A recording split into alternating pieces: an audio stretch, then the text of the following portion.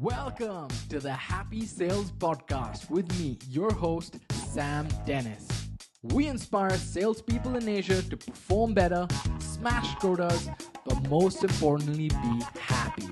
If you're wrestling with gatekeepers, need a boost to crush those sales targets, or just want to learn from the best in the business, we'll meet some amazing people that have overcome obstacles, embraced growth, and led successful businesses in Asia. Welcome to the Happy Sales Podcast, and we're here with Christina. Christina, you've had such an amazing career spanning so many different countries, San Francisco, Paris, now Singapore. Tell us about your journey, how you started. Oh, thanks so much. So first off, delighted to be here. Really happy to be speaking with you and furthering the happiness in sales mission. Where I come from, it was a twisty, turny path. My parents were some of the early people in the tech scene in the 1970s. My mother did technical sales and support on DEC and IBM mainframes, and my father was with ERP company JD Edwards. In fact, they met in a server room on a client site, and it was love at first sight. So they actually ended up following a pretty entrepreneurial path, which took them to New Zealand, where my sister and I grew up. And our dinner conversations revolved around things like revenue recognition, hardware versus software payment terms, and most critically, the importance of having a good team and community of supporters. So this is where my entrepreneurial path took hold. And there were great times, but there were also really stressful times. The recession in New Zealand in the late 80s was particularly hard. And so my family actually had to take out loans from their family and friends to make it through. So I'll never forget one particular moment when my parents thought they'd lost absolutely everything they owned, and more besides, and were going to have to borrow money from their parents to buy a flight ticket back to the US so they could go and live in their parents' guest room. So growing up, I was always concerned about a few things. One was I loved tech, but I also wanted to have a financial cushion. So I started working when I was 15 and kept going throughout, even washing dishes and serving mashed potatoes to the sons and daughters of senators while I was a student at Yale. And when I graduated from Yale, there were three big choices. Basically funneled all students through one of three paths. You could become an investment banker, a management consultant, or you could work as a teacher with Teach for America. Now, I knew I wanted to travel and see the world because that was how I had grown up. And so there was really one obvious choice, and that was management consulting with Oliver Wyman, as they were a firm that was known for letting their first year people travel. So I packed up a U-Haul, moved to San Francisco to work for Oliver Wyman. But then I actually spent the next few years working for customers across the US, Mexico, Canada, El Salvador, and even the Galapagos Islands. That's super interesting. I have a question over there. Christina, you went to Yale. So were you an exceptionally good student? Were you like one of those like really good with your exams? Or... I was always a oldest daughter, A-type people pleaser achiever. Yes. So I worked very hard. My friends made fun of me because every time they came to my house, I had big poster boards with key dates from the American Revolution or the treaties of human rights on my walls. So you were studious by nature, and what shaped you? Because I can see when you started, it was you interned in a private equity and then went to consulting. Was there any guiding force or advice that said you should go into consulting? Was that what made you pick that?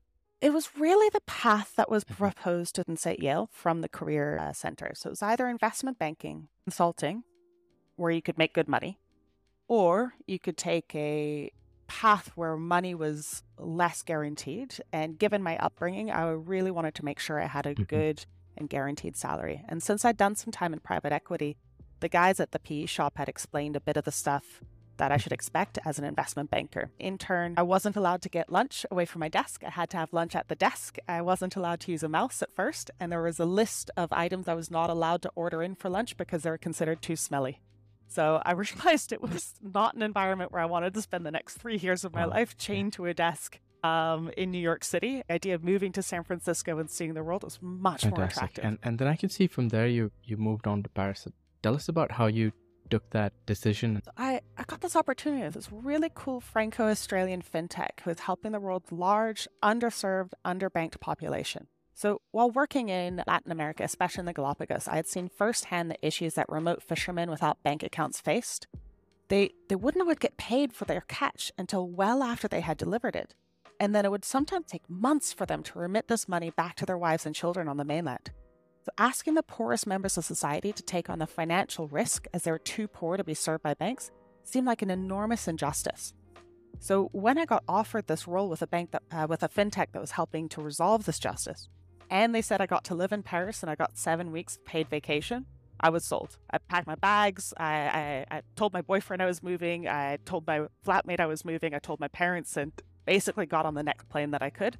And I ended up spending the next 9 months. Do you have any fear that, oh my gosh, this might not work out, or were you just too enamored by this vision of being in Paris? Obviously, you're always afraid about these things, but what I've done since I was a kid was I always had enough money in my bank for 2 things. One was if everything hit the fan, I had enough money in the bank to go and live for 6 months in Thailand while I figured it out. And the second thing was I always made sure I had enough money in my bank to pay for the hospital fees of breaking a leg in whatever country I was in. And I figured so long as I had the two. Then why Thailand? Why not? Why not back to? Why not back home? I had done some backpacking in Thailand when I was young, and I had met quite a few people where through the starry eyes of a 19-year-old, 20-year-old, you see that they didn't like their life. They moved to these islands in the middle of nowhere in Thailand and became dive instructors. And you realize that no matter what rock bottom you hit, there is always a way to bounce back. So when you're 20, you don't necessarily have enough money for living expenses with no job in San Francisco for 6 months, but 6 months in Thailand is very achievable. Super cool. And tell us about your journey then in Paris. So I spent the next 9 years mostly working with this group of investors that would invest in generally family-owned, family-run, or founder-run software companies. And they would help to turn them around, modernize them, bring them into the SaaS era, and find new sets of customers. So I spent 9 years doing a bit of everything, really. So it was investor relations, mergers and acquisitions, sales, marketing, regional management. We had some great exits. We had exits to Oracle. We had it to MasterCard. We had an exit to Accruent and to Fortive, among others. And it was really fun, actually, as sort of a 24-year-old, 25-year-old to be able to sit at the table with MasterCard, negotiating with these people over joint venture terms. And it's not something that I ever thought I'd be able to achieve or to have a seat at the table for at that age. So it was a really good experience and a lot of fun. When you were in those positions where you might see people with way more experience, what gave you the sense that, yes, I belong here, I can do this? Like, was there that sense of confidence? So Einstein always says that if you take a sphere, the volume of the sphere is what you know, and the surface of the sphere is what you recognize you don't know. So when I was very young and doing this, my sphere was tiny. So I had no idea how big of an idiot I probably looked like, because I didn't have the base of knowledge. Add to that, when you're a management consultant, they bill you out at very high day rates when you're very inexperienced. In exchange, you just work. And so you had to come in with that confidence that you were good enough to justify that day rate. Otherwise, you just couldn't survive. And you had to come in knowing that whatever deficiencies you had, you would just work hard to overcome them. Now that I'm a little bit older and I realize, so many areas of expertise that I don't have, that I didn't even realize that I didn't have back then, probably should have been a lot more nervous than I was. If you were meeting younger Christina, then what advice would you give her? Spend time with older people who are experienced, but who will also call you out on your BS. I think, honestly, everybody in their 20s could use that advice, right? Absolutely. Just a good reality check, just to know exactly where you are. Moving on from the embarrassment, how did you land closer to home and in Singapore? What was your journey then? Great question. So my parents are in Colorado, which is where Ping Identity is headquartered. And what happened is my husband is French, and we had always wanted to look at moving somewhere where I could speak English on a day-to-day basis, because I'd been hitting a bit of a professional ceiling for what I could do in Paris. So we had a very young child, and I was on a plane or on a train, every week or every second week, so that I could put my skills to use. My best skills were not terribly viable for the French market, if we're being honest. So we were looking at where we could go and what we could do. And the options that he was able to do, since he's in oil and gas, is Aberdeen, Glasgow, Singapore, and Perth. Wasn't a very so hard obviously the one where they speak the best English is Singapore. Okay. Yeah. So the company I was with, we had our exit. So we had our liquidity event, and I had a nice little chunk of savings that came out of that. So came to Singapore, took 6 months off, which is amazing. I hadn't even taken maternity leave. I was back to travel 5 weeks after giving birth. I was giving demos while in labor. So the idea of taking 6 months off was incredible. And, I discovered hobbies. I'd never even had a hobby since I'd graduated from university. And we had so much fun in Singapore, went to the Hong Kong Sevens, traveled all around ASEAN, and started working first as a consultant with Ping Identity, and then ProxyClick, a Belgian startup, to help them to launch APAC, then to help them to launch their enterprise sales team. And did Ping Identity come as part of, did that opportunity come about working with ProxyClick? No, so I actually, the people that I'd worked with in France were ex-colleagues of some of the Ping Identity team. So as with all things in this world, it's just part of your network. So, they found out that I was available, and they said, yeah, let's go and do a bit of work. And then came back to Ping quite recently, just in the past couple of months, because with ProxyClick, we had our liquidity event.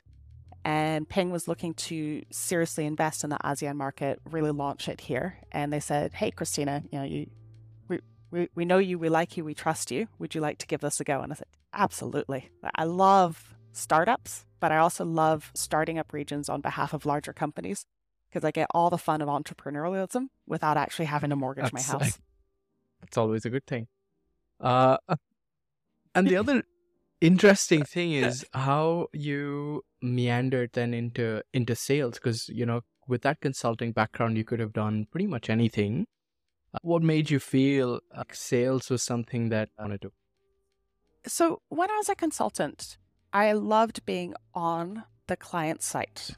When I was in investor relations and mergers and acquisition, I loved the negotiations, working with the investors, working with the acquirers, working with the stakeholders, being on their site, presenting and getting through the legals and everything.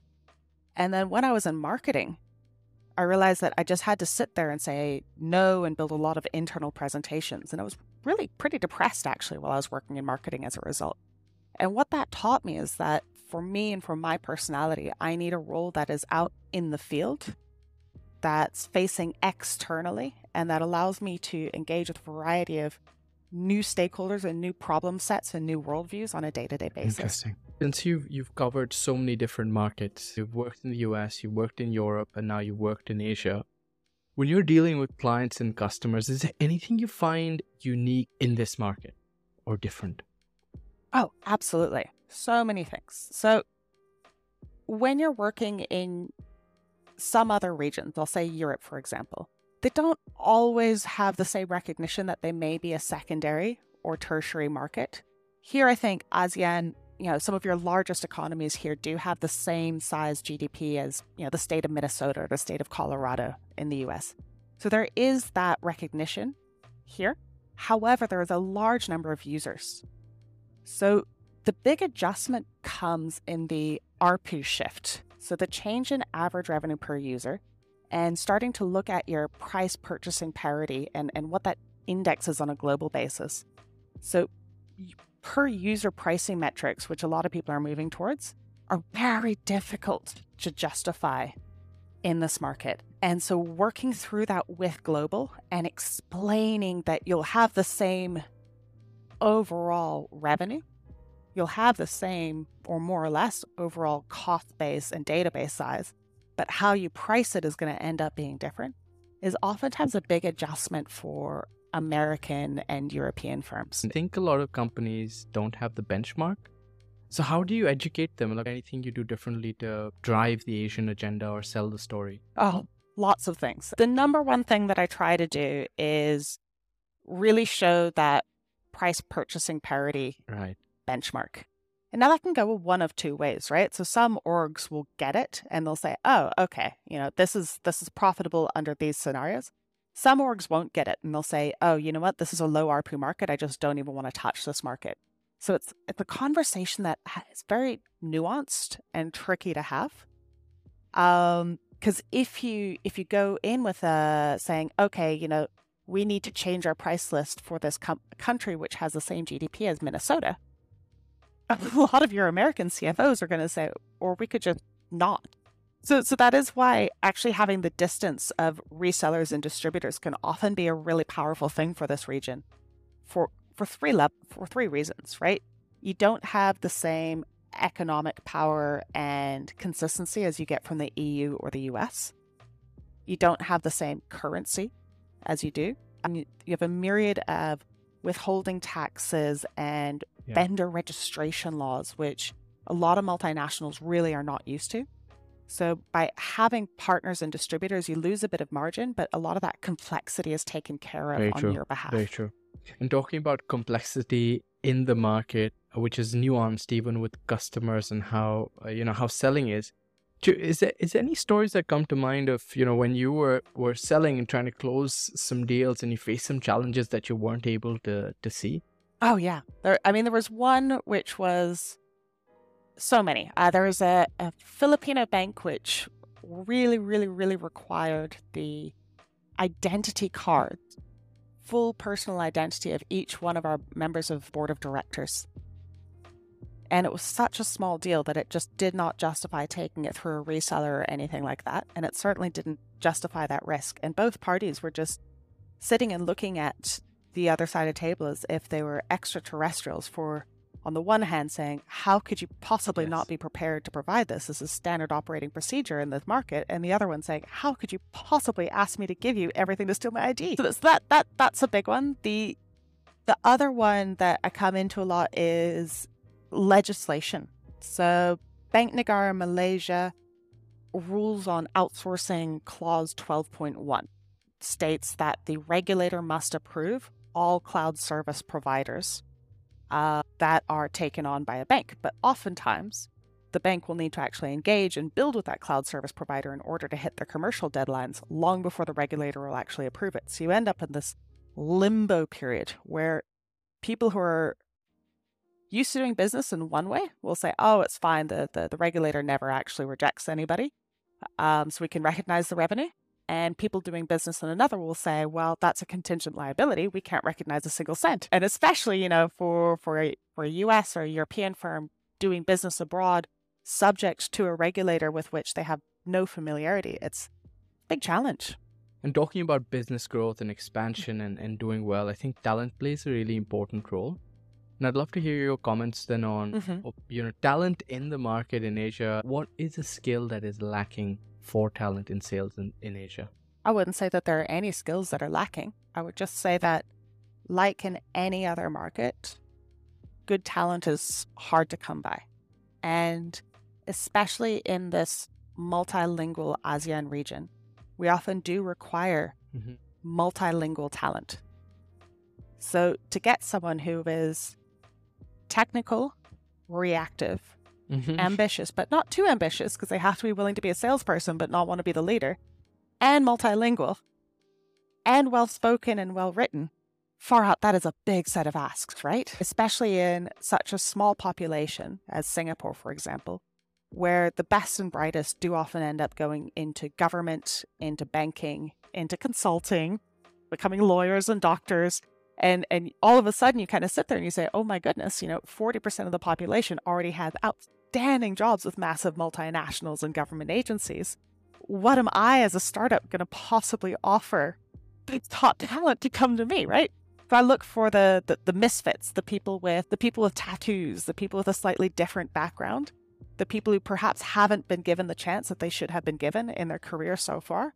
And then I work as hard as I can to develop them. And my goal is not for them to win a particular deal or anything like that. My goal is to launch them in a good direction for their career. You're hiring for yourself. What is the number one thing that you look out for in talent? The ability to listen. So many people think in sales that you have to be a good talker, and that is absolutely incorrect. I used to have an alert set on Gong So if any member of my team talked for more than 60% of a call, I got an email sent to me because they should be listening. And a demo is not a one-way presentation or anything like that. So that's the number one thing that I look for. And you find that, good listeners are generally also good collaborators and good closers. The rest can be taught. Love it. Christina, one of the things I was really interested to know about is as you've developed your corporate career in sales, have you created your own sales philosophy? Absolutely. Great question. A lot of companies focus on the sales methodology. So your MedPick, your Miller-Hyman, or they'll focus on the product. And what they forget to actually explain to their salespeople is the mechanics of selling. Knowing the mechanics of selling enables your team to sprint through the finish line. So one of the first things I do in any new org is to create a sales kit. It's usually about a dozen numbered folders in order of the general sales process where I prep the key documents. And once that's in a good spot, I'll transfer that to Notion if we're using a tool like that, and I'm in a position where I can influence that in the organization. And then that means that our salespeople can actually negotiate with transparency because they already know what they are and are not allowed to do in terms of their give-gets with the customer. Would you be able to walk us through a little bit about how that looks like a little bit more granularity in terms of maybe a few pointers on how you run that or execute that? Absolutely.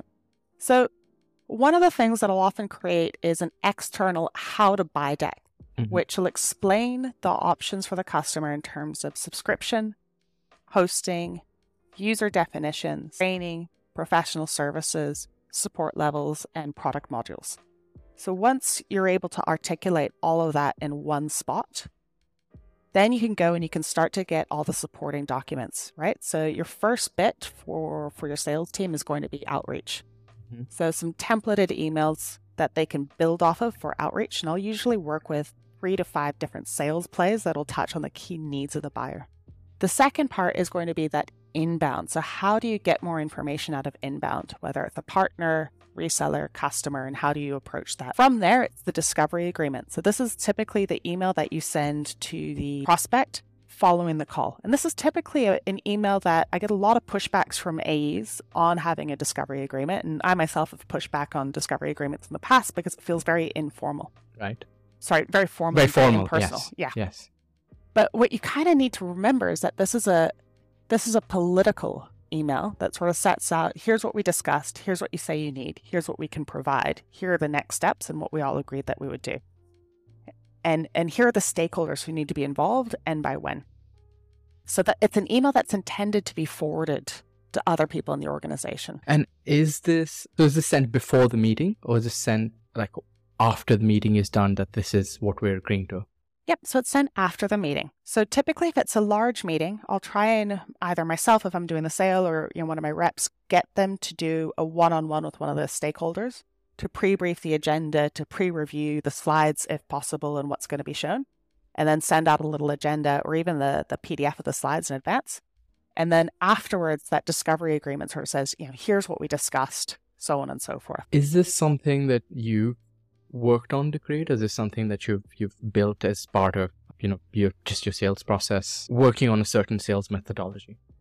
Yeah, so we did this at ProxyClick with a great sales enablement lead, Jen, and we tweaked it a little bit for different cultures, right? So for the French enterprise buying culture, it's very different from the US mid-market buying culture, and we kind of worked on a bit of those templates to have some standards for the company. And one of our reps really got into the templates. She had one for billing, one for common licensing questions, and one for how to buy.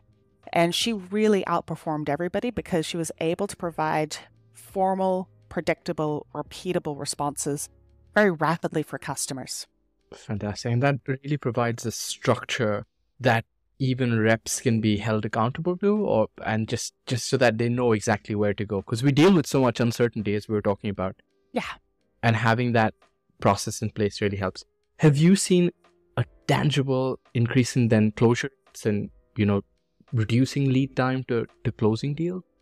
Absolutely. So increased success in sales, increased qual in, qual out rates, because when the customers understand, okay, here's how it's going to work, the ones that were never going to be a good fit won't waste your time, and then you're concentrated on the ones that will be a good fit. And, a prospect never wastes your time, right? You are the one wasting their time if you are not representing how your organization sells, and it won't be a good fit together. So I misspoke a bit there. And then it really helps to reduce the sales cycle period, because rather than hunting around for information and so on and so forth, the reps just have it there at the tip of their fingers, whether they've been onboarded for 2 weeks or 2 years. Gotcha. And is there anything else you'd like to share on your sales process that maybe I haven't asked? So we used to store all of these templates centrally in HubSpot, and then we had a plug-in between HubSpot and Exchange, so the reps could get the latest version of those templates straight out of Outlook. And then we had several sequences as well. So whether it was an inbound sequence, the customer has ghosted me sequence, or when we released a few new features or capabilities, a new sequence would be popped out for the reps to use for announcing that. And by templating those, it's not that the rep has to use those exact words, far from it, but it reduces that barrier for when they walk into the office. No longer are they staring at a blank page, but they walk in and they've got something they can start to edit from. So it just makes it that much easier to start the day. Right. And do you have any top sales technology stacks that you use? Like, what's your top one? Yeah, I love HubSpot for some of the automations, for the templates, for the sequences, for automatically creating records, which, in Salesforce, oftentimes, there's a lot of clicking for manually creating records. So there's a lot to love around HubSpot as an inbound engine. I've stopped using them, but because it just got a little bit too creepy, but I really enjoy using Crystal Knows. So Crystal Knows and Humantic AI will look at the personalities of your colleagues, your prospects, your boss, and tell you how best to approach the person, how to resolve conflict. And for a very large deal, what I'll sometimes do is map the people that I'm working with to the people I'm selling to see who are the best personality types to pair together. And after you've done that a couple of times, you no longer really need the app because it becomes a bit second nature. You can kind of peg it pretty quickly. But especially earlier in the career, Crystal Knows really helped me a lot to get a better read on people. Super cool. I actually haven't. I'm going to try it. Yeah, check it out. It's really creepy.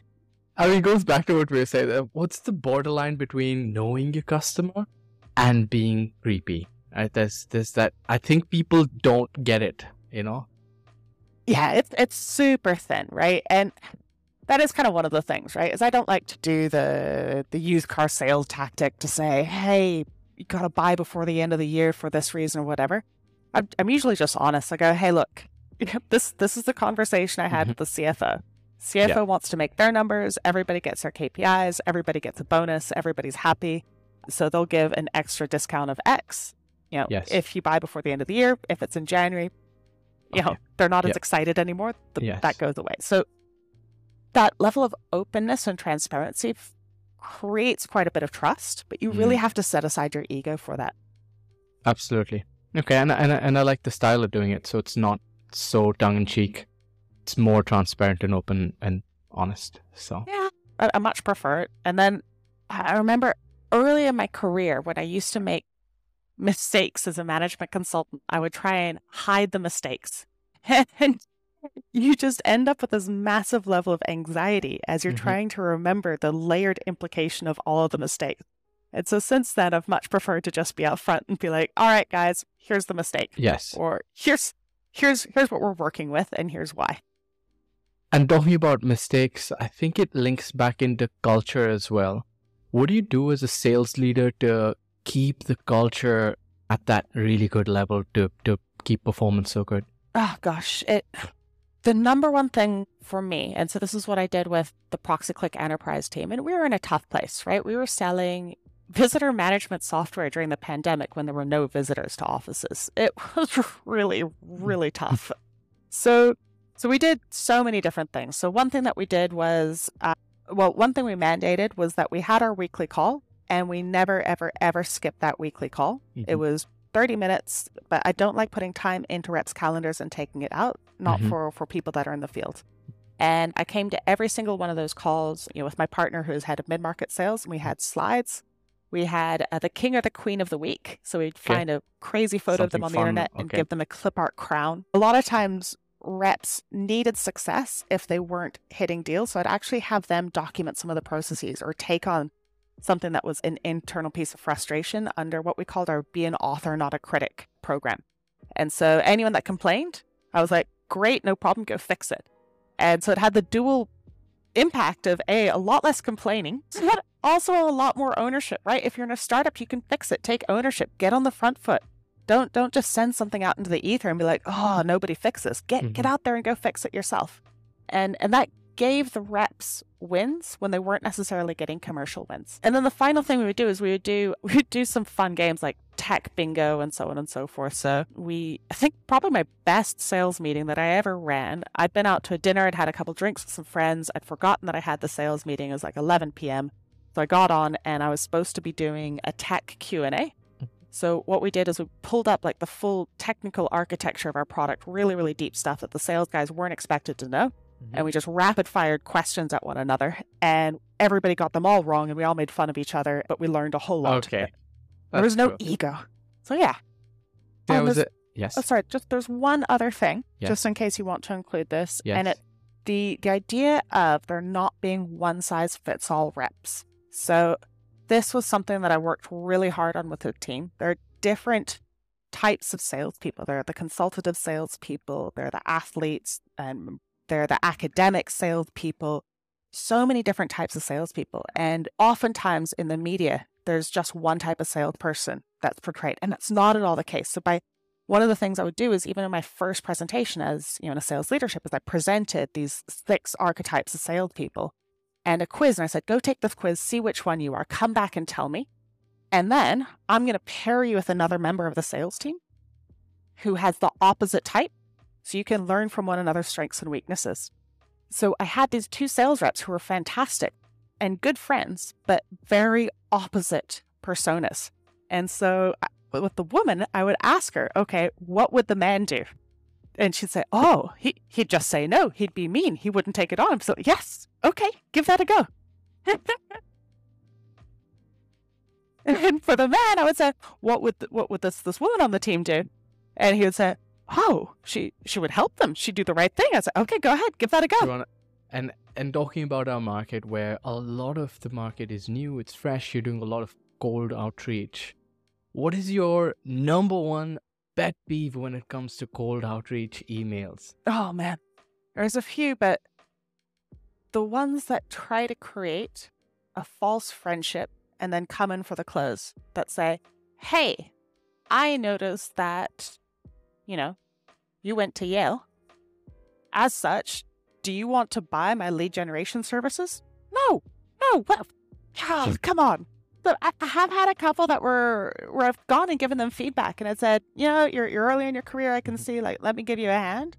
And they've just completely ignored it, which is always a shame. There are also some where I've had great pitches and I've said, look, we're not ready for this right now, but great pitch. Because, it's cold calling, cold emailing is soul-sucking work.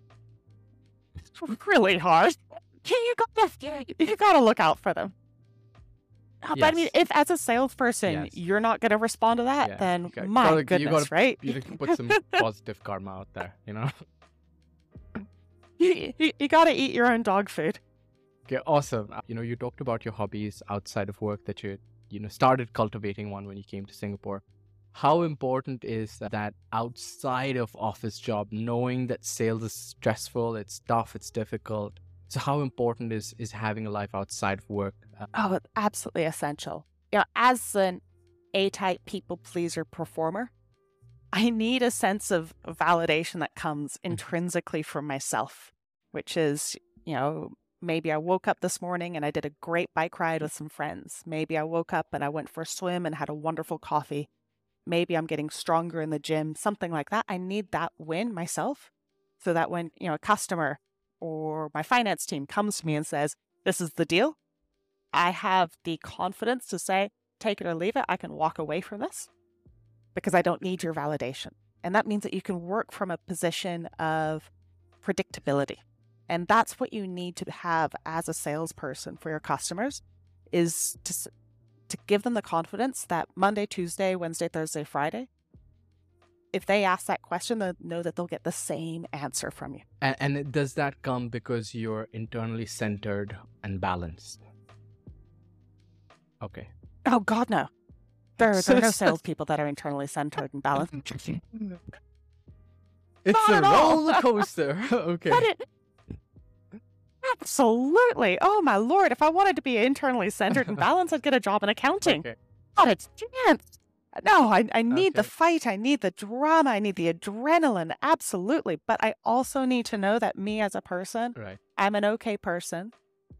I am successful, and my success and my self-worth does not depend on, getting this particular clause in the contract negotiated. That is true. Like, I find a lot of salespeople just going all overboard to make things happen like it's life or death, when it's not usually the case. It doesn't have to be the case.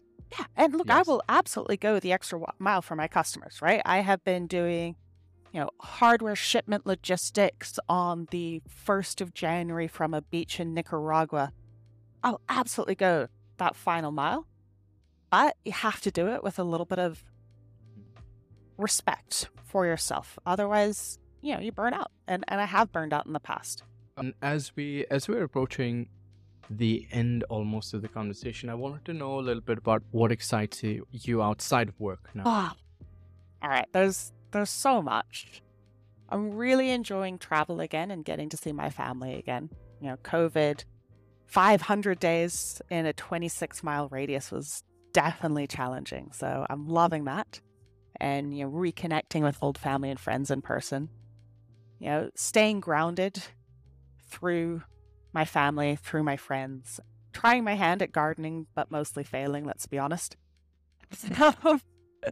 And then what I'm really looking forward to is, I think everybody had this dream during COVID.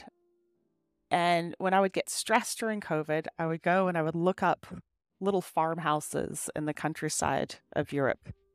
And then I still have this dream that I'm going to go and retire to a little farmhouse. But I know myself. I know the adrenaline. It's going to have to be next to a beach with big waves or lots of wind, or a mountain with lots of snow, because if I don't have that adrenaline, I'll go absolutely crazy. But that is kind of the I dream. know I asked this as you're going to go on. We're closing out the year. It's been a great year. What are you most grateful for right now? Without a question, it's my family. They're my rock, from my parents, my sister, my husband, my daughter, and my in-laws. Absolutely most grateful for my family. Brilliant. And since this is the Happy Sales Podcast, question is, what does happiness look like to you? Happiness is easy. It's someone to love, something to plan for, and the warm glow that you get from making somebody else's day just a little bit better. Couldn't have said that any better. Thank you so much, Christina. It's been such a pleasure. I think we've covered so many great topics, and I really enjoyed spending this time with you. And I hope you have an amazing holiday coming up. Thank you so much, Sam. It was great questions, and I really enjoyed this.